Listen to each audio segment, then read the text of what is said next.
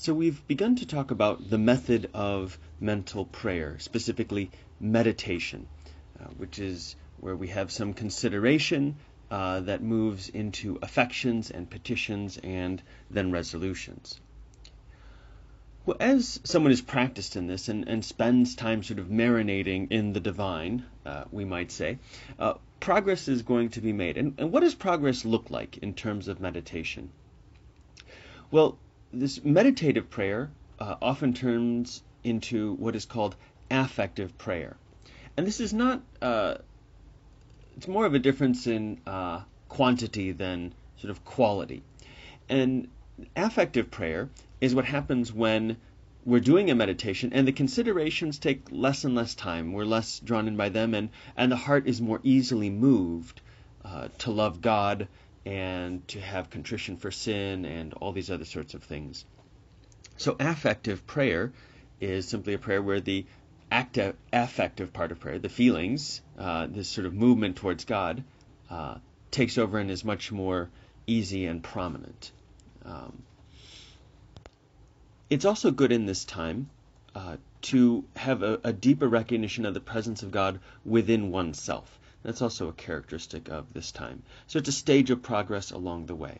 So there's meditation, meditative prayer, which leads into affective prayer, which leads, again, as a matter of degree, not a totally different kind, but leads into the prayer of simplicity. And the prayer of simplicity is a deepening of the affective prayer, where the thoughts become more simple.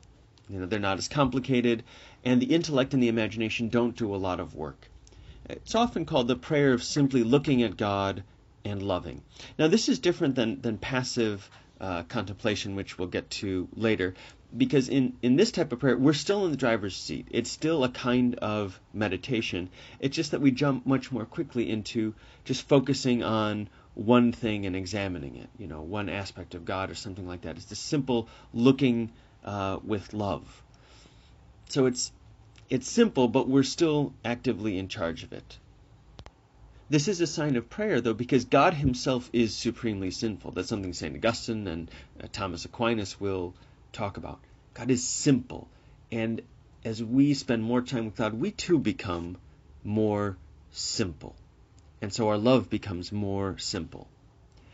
Now, there's some important cautions here in regards to the prayer of simplicity and affective prayer in regards to meditation.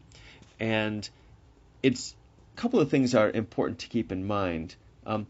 First of all, God is in charge and we need to let him move us. So we should not make a decision, well, I'm just going to meditate because that's more humble or whatever. I'm just going to stay there because that's where I'm comfortable. If God wants us to make progress, we have to go along with it.